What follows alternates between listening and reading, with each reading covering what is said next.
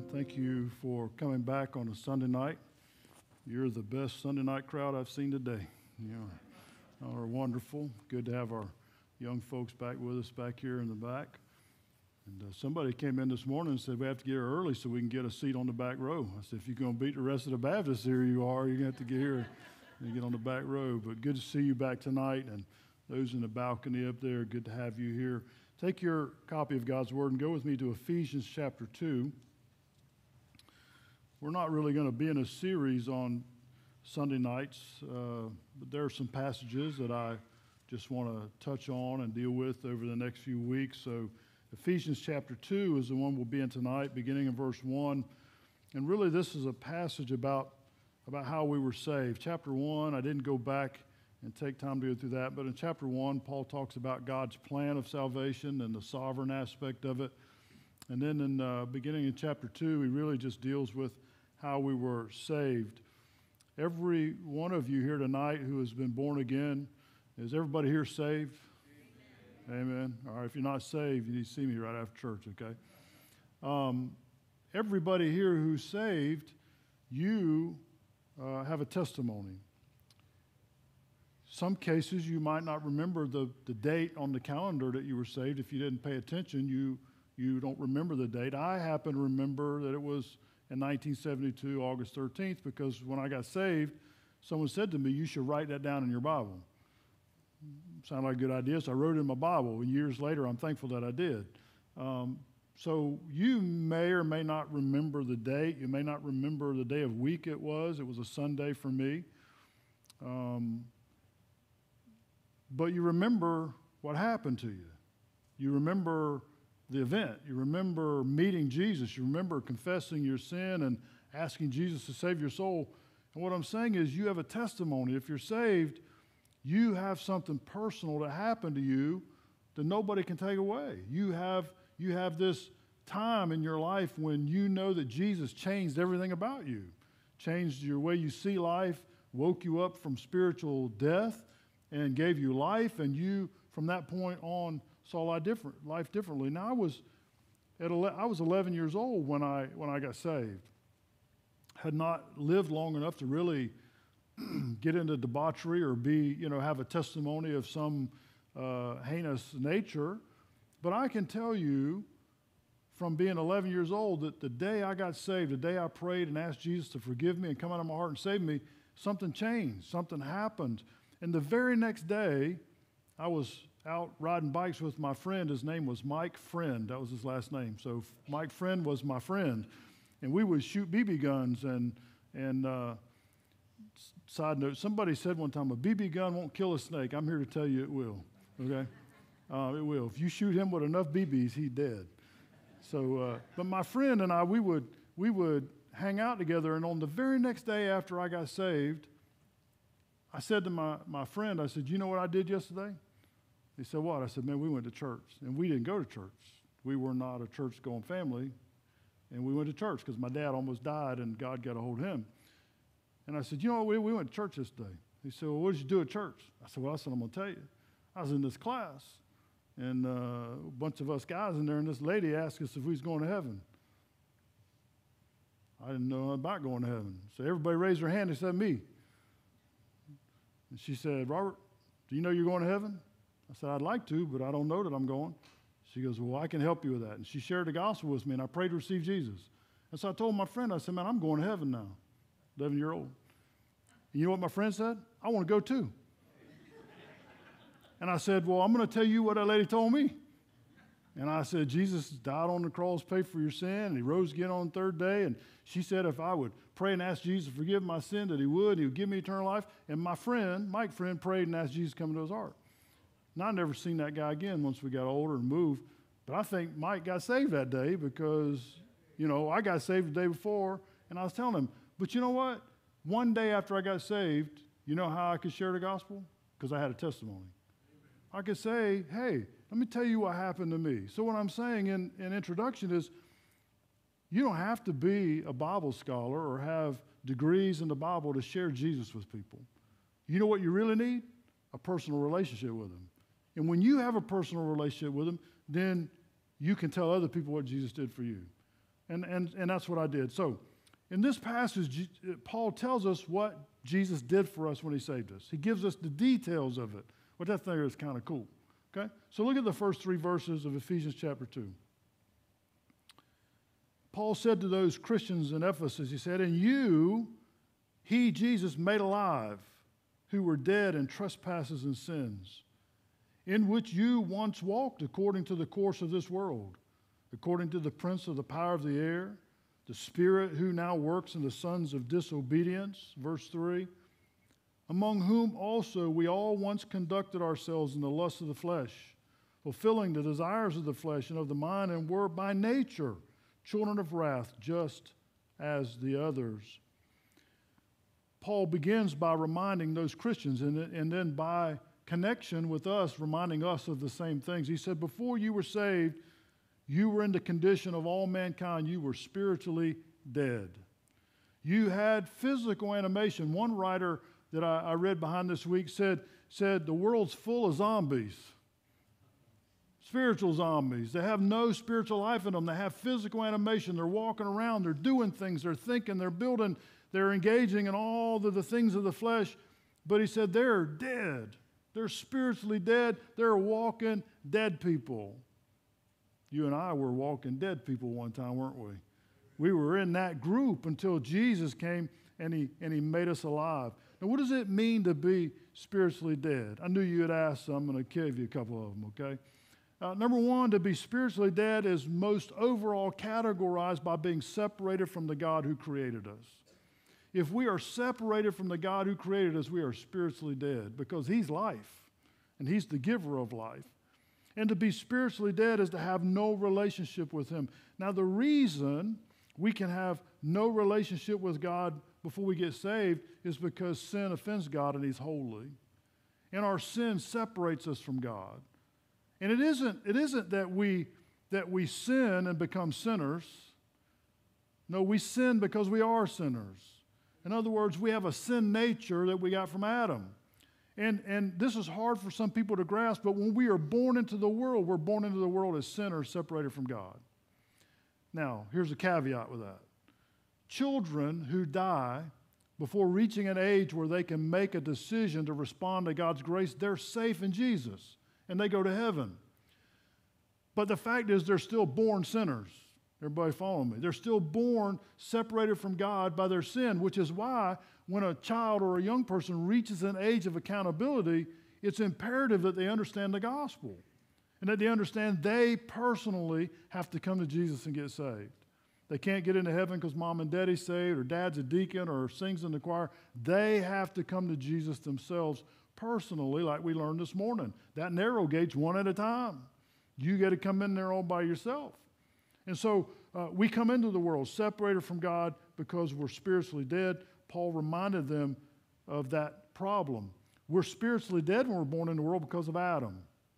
When Adam disobeyed God, he fell from relationship with God. He was separated from God because of his sin. And we are born after that Adamic nature. Paul goes on to say later that the second Adam came, Jesus, to fix what the first Adam lost. And that's how we get saved. So we're separated from God by our sin. We're born in that condition. We're born separated from God because we have a sin nature. And the consequences of sin is death. You said, well, Pastor, you just said we were already dead. Oh, yeah, but dead gets worse, okay? You say, how can it get worse? Well, when you come into the world spiritually dead, physical death comes with that because in Adam's sin, physical death came into the world. What did God tell Adam? In the day that you disobey me and you eat of the fruit, you will surely die. God meant you will die spiritually because you'll be separated from me, but you'll start aging and you'll go through all the problems of age and you'll die, and Adam did die. So there's spiritual death and physical death. Paul said back in Romans 6:23 in the first part of the verse, for the wages of sin is death. And that's exactly what it means. It is the penalty of sin. It's the punishment for sin. And the worst part is a person who dies without Christ, like we learned this morning, that person who goes into Broadgate and walks the Broadway and they end up in destruction, they will spend the rest of eternity separated from God and never have spiritual life at all and just have spiritual death forever. So Those are the conditions that we come into the world. Now, Paul goes on here to do what I call quantify sin. He goes a little deeper. He says, well, we could say to Brother Paul, well, you said we were spiritually dead, and now we're spiritually alive. And when you describe being spiritually dead, we understand all of these things about sin and our sin nature. But then Paul goes a little deeper here, and he says we're sinners by trespasses. It's a word that means to break the rules. It's a word that means to step out of line. It's a word that means to have wrong conduct or to break God's laws, to deviate from the truth. We live in a world full of people who deviate from the truth. We live in a world full of people who break God's laws and they break His rules. We probably on Sunday night crowd don't need to be reminded that God is sovereign and His rules are the only ones that count. His laws are the only ones that matter. Paul said we're guilty of sin by trespasses, by breaking God's laws. And then he uses hamartia, which is the most common word for sin, that simply means to miss the mark. Someone's shooting an arrow and they shoot for the bullseye, but they can never hit it. We, after we're saved even, want to be perfect and holy and righteous. How many of us achieve that? None of us. Why? Because we've all sinned and come short of the glory of God, and it is by God's grace that He applies His holiness to us and His righteousness to make us qualified. Sad to say, even after we're saved in these mortal bodies, we're terrible shots. We can't hit the bullseye. We can't measure up. The only difference is we have the Holy Spirit who convicts us, and we confess, and we keep shooting for the sinner, but we can never make it. I got good news for you, though. When you get your resurrection body one day, you'll be removed from even the presence of sin, and you can hit the bullseye every time, and we can live holy before God and be what He created us to be. But in this life, we cannot. All have sinned and come short, and we all fall short.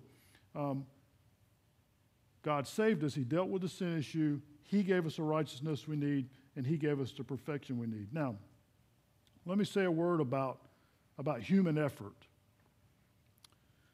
When you look around in life, you say, well, there are good people in life and there are bad people in life.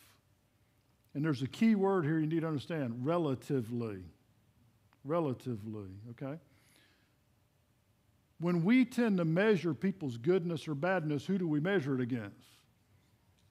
Us, other people, right? Against what we think is right. Are we good measuring sticks? No, what did I just say? We're all terrible shots. None of us are hitting the bullseye. So it'd be like measuring somebody else's righteousness against a crooked stick, okay? Because we're crooked. We're not straight. So how is it that human effort comes into this thing and human righteousness comes into the thing? And the answer is it doesn't. There is no such thing as human righteousness.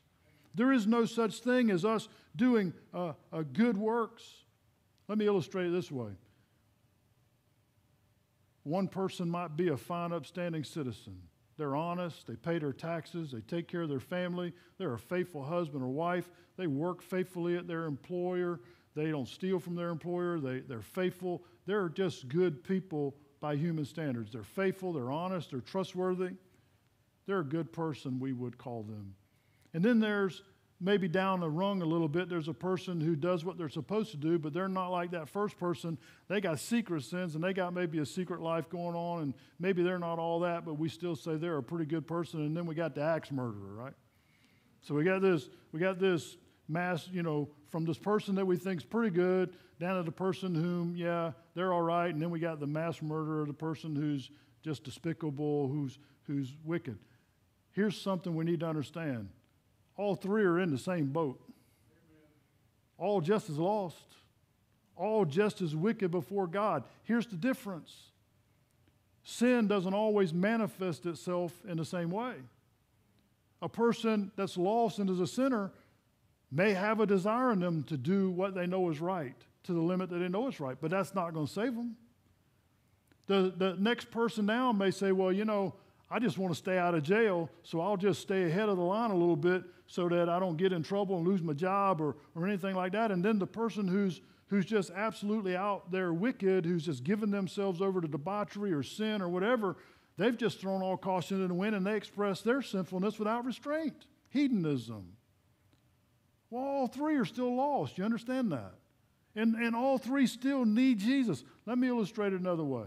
And this will help you when you talk to people about, because sometimes when you witness to people, they'll go, well, you know, I do okay. I think I'm all right. When I get before God, everything will be okay. And you have to tell them, no, everything's not going to be okay. Let's say we went down to Green Cove. Sherry and I like to go down there and sit at the park. Have you ever been to Green Cove Springs Park on the river? It's really nice if you've never been there. They have picnic tables. You can sit in these little swings by the river and look at the water and the ducks and boats and sailboats. And you can sit out there. Don't tell everybody. It's a secret, okay. We go down there and sometimes we'll get a cheeseburger and just sit in the car and look at the water, okay? There's a pier down there. And the river right there is about probably 1.5 miles, 2 miles across. It's pretty wide. And let's say salvation, let's say God said, if you can jump from the end of that pier to the other side of the river, you're saved. Man, people would line up down there, wouldn't they? Well, think about the different groups of people you would have. You would have some people who have physical impairments. Maybe a person in a wheelchair. They're not going to get far. Maybe somebody pushes them really fast down the pier and, you know, shoves them out there. They're going to go 5 yards, and they're going to land in the water. Probably not the right thing to do, but, you know, trying to help them. And then the next person, maybe the next person is not really in good physical shape, but they can run, and they run down the pier, and they jump, and they get further than the person in the wheelchair. And then there's the all-star athlete, maybe one of the football players or running back or an Olympic runner says, man, get out of my way because I'm running to the other side. And they go running down the pier and they jump, and maybe they get out there 25 yards. But you know what's going to happen to all three of them people in all three groups? They're all going to get wet. There's no way they're jumping to the other side of the river. That's what it's like when people try to save themselves. That's exactly what it's like. Some people they work harder than others. Some people look better than others. Some people look more righteous than others. Man, they check all the blocks. They go to church. They attend class. They give. They serve. They do this. They do all these religious things like the Pharisees. And they think they're in. But in reality, they can't jump their way to heaven. They can't get righteous enough to make themselves acceptable to God. Why? Because Paul said they're spiritually dead. And a dead person can't help themselves. A dead person can't fix themselves. A dead person is dead. And the only way spiritually we can have spiritual life is if God gives it to us. Free. The prophet Isaiah, if we had any pride in ourselves about our spiritual righteousness, he shot it all down. Listen to this. In Isaiah 64:6, Isaiah said this. But we are all like an unclean thing. Well, that makes you feel good, doesn't it? We're all just filthy. We're all like this unclean thing, and all our righteousnesses are like filthy rags. We all fade as a leaf, and our iniquities, like the wind, have taken us away. Let me interpret that for you. Brother Isaiah said, on your best day, you are trash spiritually. On your best day, you can't even begin to measure up. On your best day, you're just old, dirty, filthy rags. So even the best among us who would say, man, God's gonna be proud of me, I'm gonna work my way to heaven. Not even close. Not even close. The only way to get there is in Jesus Christ. Then Paul tells us in verses 2 and 3 that there's an evidence of spiritual death, that we can see it. Look at verses 2 and 3, in which you once walked according to the course of the world, according to the prince of the power of the air, the spirit, who now works in the sons of disobedience, among whom also we all once conducted ourselves in the lusts of the flesh and fulfilling desires of the flesh and the mind, and were by nature children of wrath, just as others. Paul uses the term here, once walked. When you see that, when Paul uses it, he means lifestyle. It means the choices we make, the things we do. And he said there was a time before we were saved that our lifestyle gave away our lostness, that our lifestyle gave evidence of being lost, that we walked in terms of being a lost person, that we walk like lost people walk. And let me say this right here for us Sunday night crowd. There's a fine line between saying to lost people, you need Jesus, and being harsh on them about sin when the sin will get corrected when they meet Jesus. In other words, what I'm saying is, let's don't try to fix the symptom till we fix what's wrong with them. And when they meet Jesus, then the lifestyle changes. Now, I'm not saying we shouldn't stand up and say wrong is wrong and right is right. We should always do that. But you do understand, right, that a lost physician, an MD, who performs abortions, the best way to get them to stop performing abortions is what? Lead them to Jesus. And when they meet Jesus, then their walk's going to change. Sherry teaches a lady, true story, teaches a lady who's a doctor, MD. I'm not going to say what I was going to say because she might listen. She plays the piano, I'll just say that.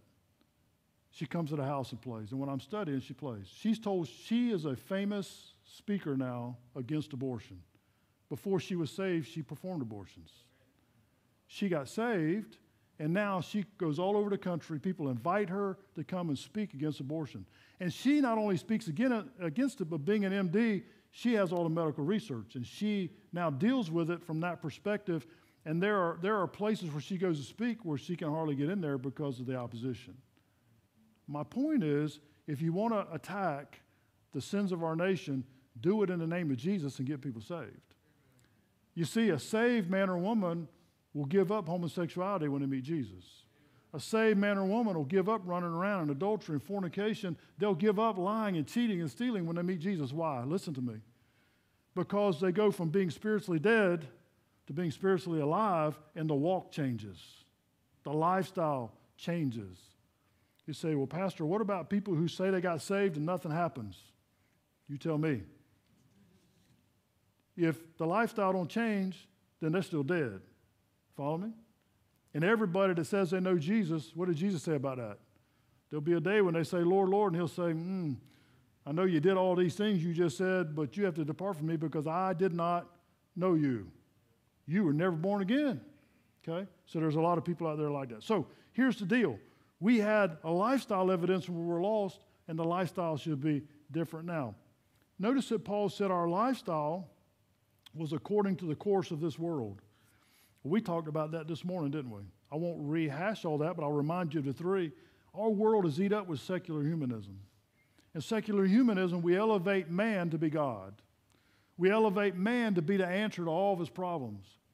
I will never forget this because I've had these debates with academia in the schools, some of the schools I've taught in, and someone made a comment, science is going to fix all of man's problems. I said, well, you better get started because it's not doing very good right now. I'll just help you. Science is not going to fix all man's problems. Science can't begin to fix man's problems because the problem isn't outside, the problem's on the inside. And only Jesus can fix the spiritually dead person, so there's where the problem begins. Science is not going to do it. The world is eat up with materialism. On the way to church, I drive 30 minutes over here from Fleming Island. Can't tell you how many people I pass in their boats and their jet skis and their fishing boats and headed to the beach and their coolers and their trucks and all their stuff. And man, they're headed out to have a good time. Ain't no beachfront property in hell. And you don't need a bass boat there.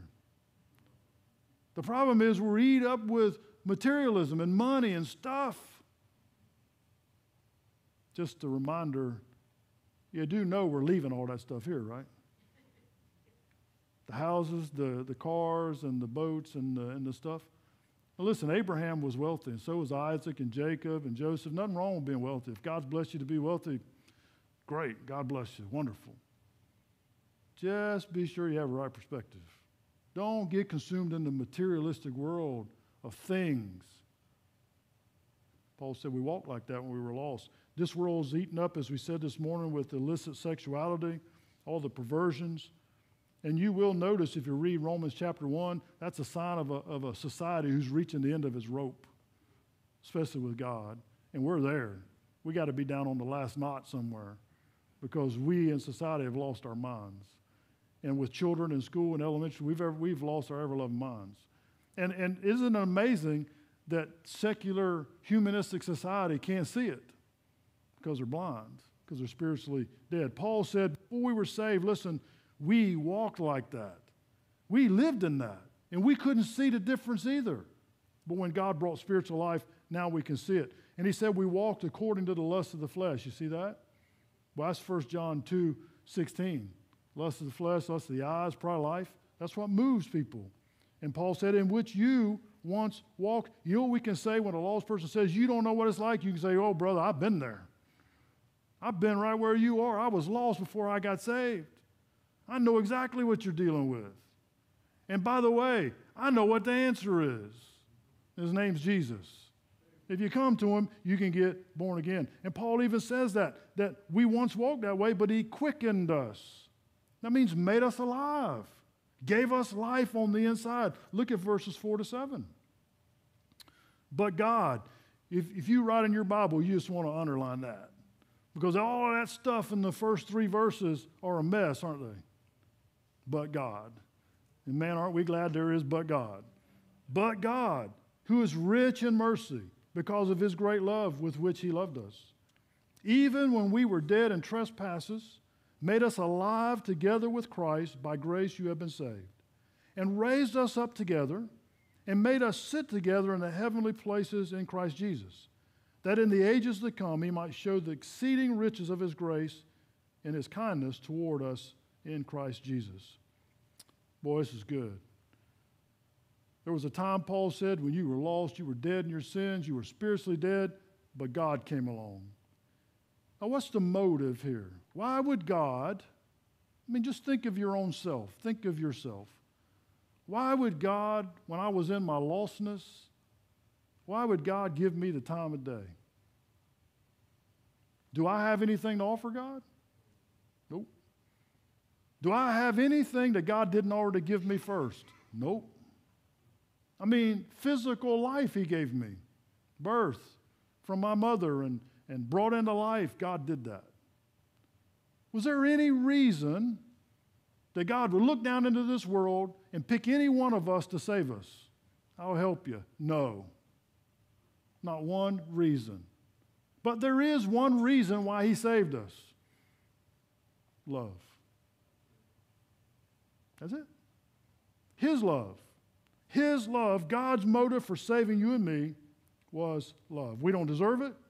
We can't earn it, but he loves us. In fact, Paul said it is his great love, wonderful love, immeasurable love, love that we can't conceive of, love that we can't perceive, love that we can't understand.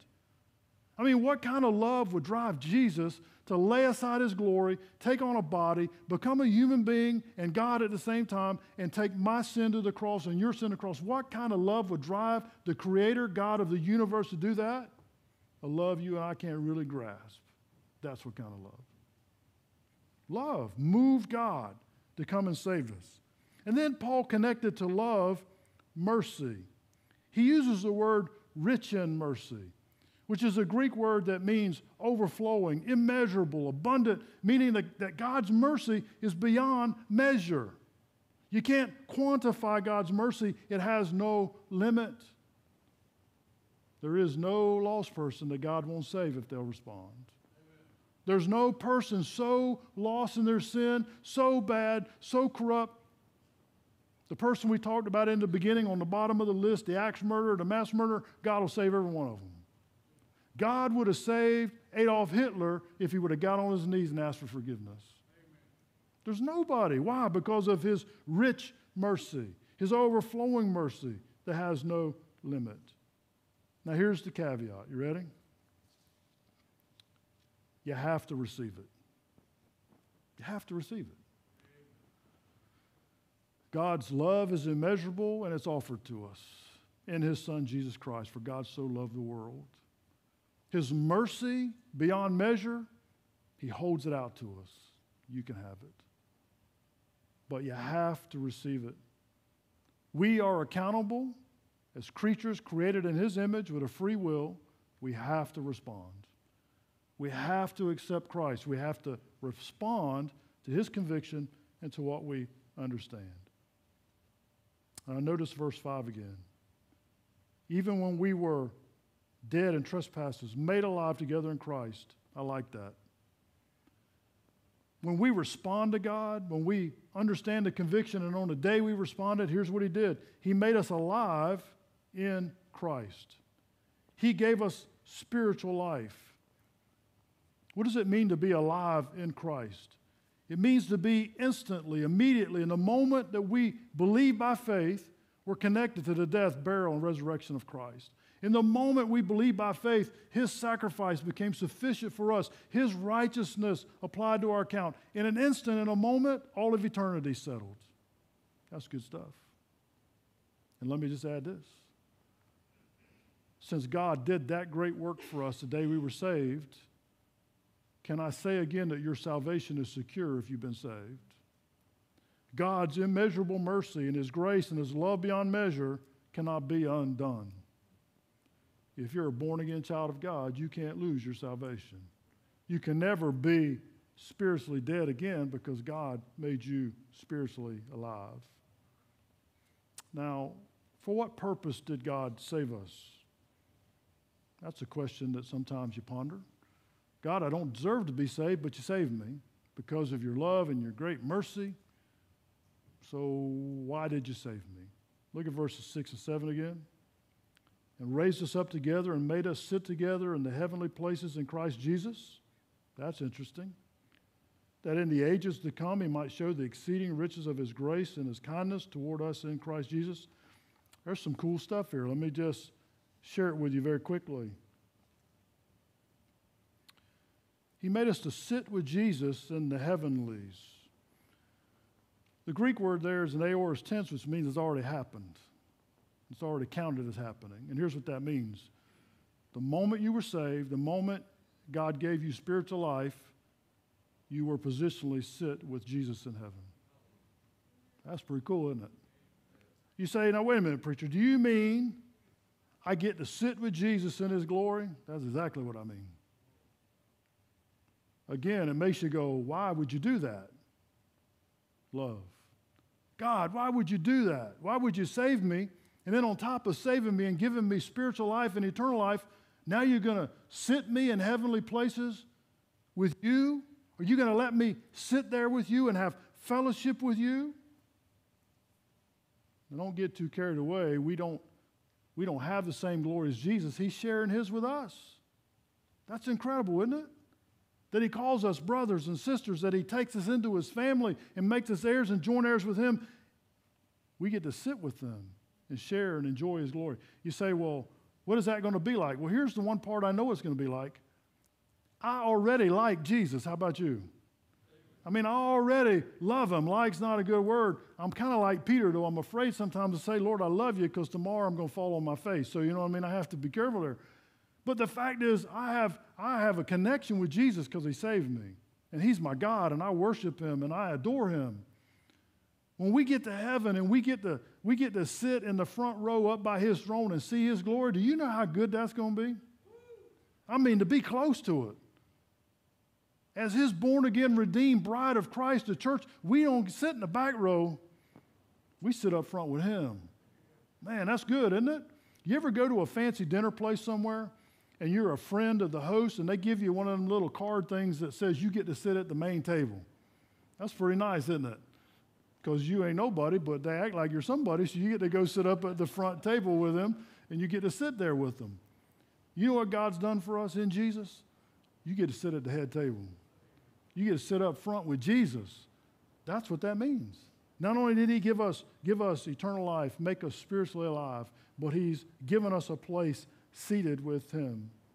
And then he said that this giving is for us to bring glory to him forever. That in the ages to come he might show the exceeding riches of his grace and his kindness toward us in Christ Jesus.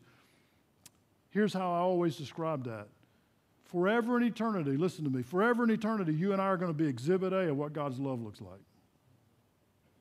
I don't have time to go down this road, but think about this. How do you define love?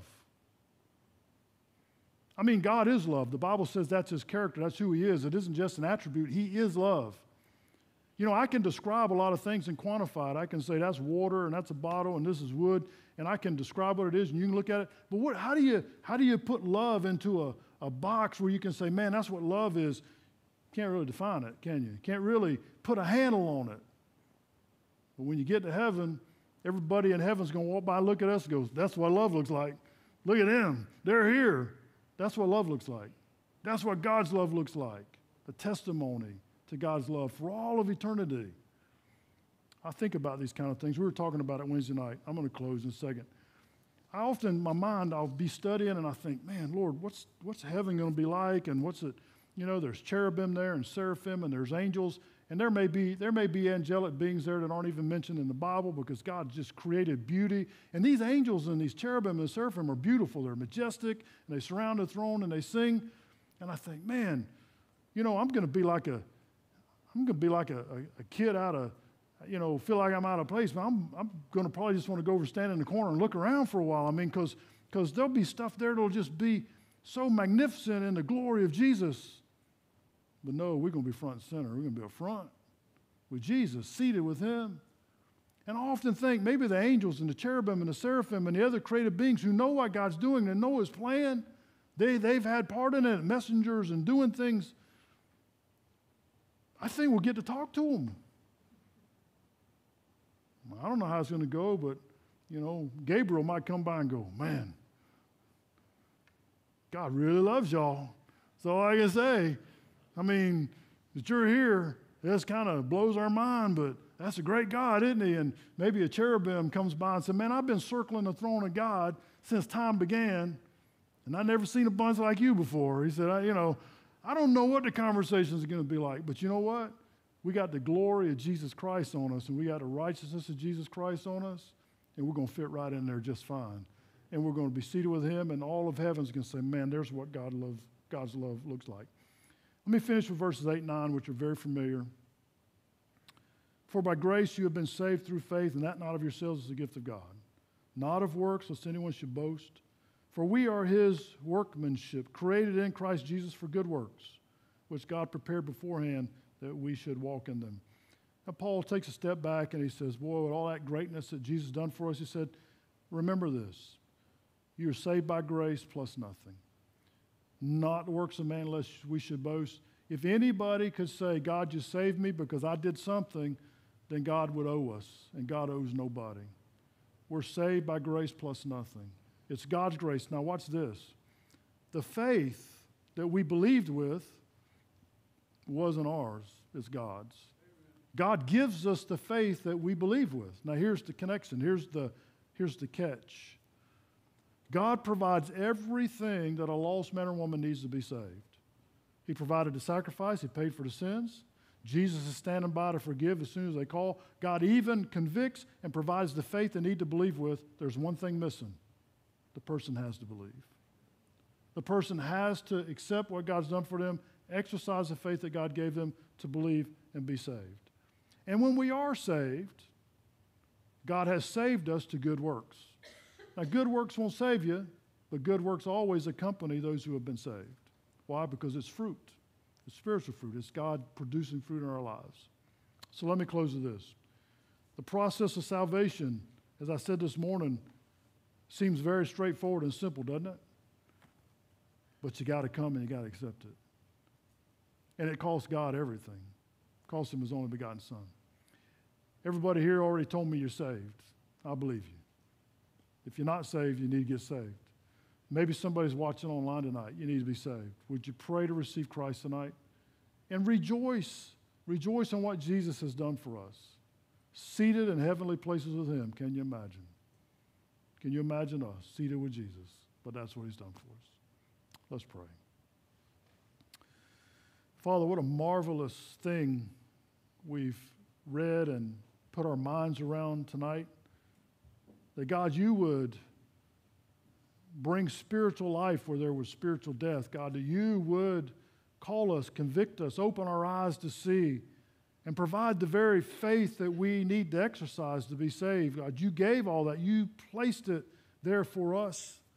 Thank you, Lord, for drawing us. Thank you, Lord, for the day we believed and were saved, for the spiritual life you gave us that really is forever.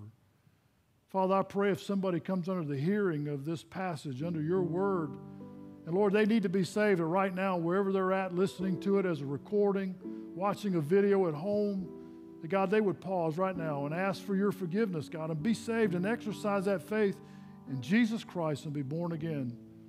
Father, our hearts rejoice this evening to understand all the magnificent things that you've done for us. And God, what is yet to come, Lord, we look forward to with great anticipation. Help us to be faithful in the days that you give us here, Lord, to work and labor, that you be honored. We pray it in Jesus' name. Amen. Let's stand as we sing. If I can help you, if you need to respond, if you need Christ, you come on the first verse this evening. I must tell Jesus all of my trials.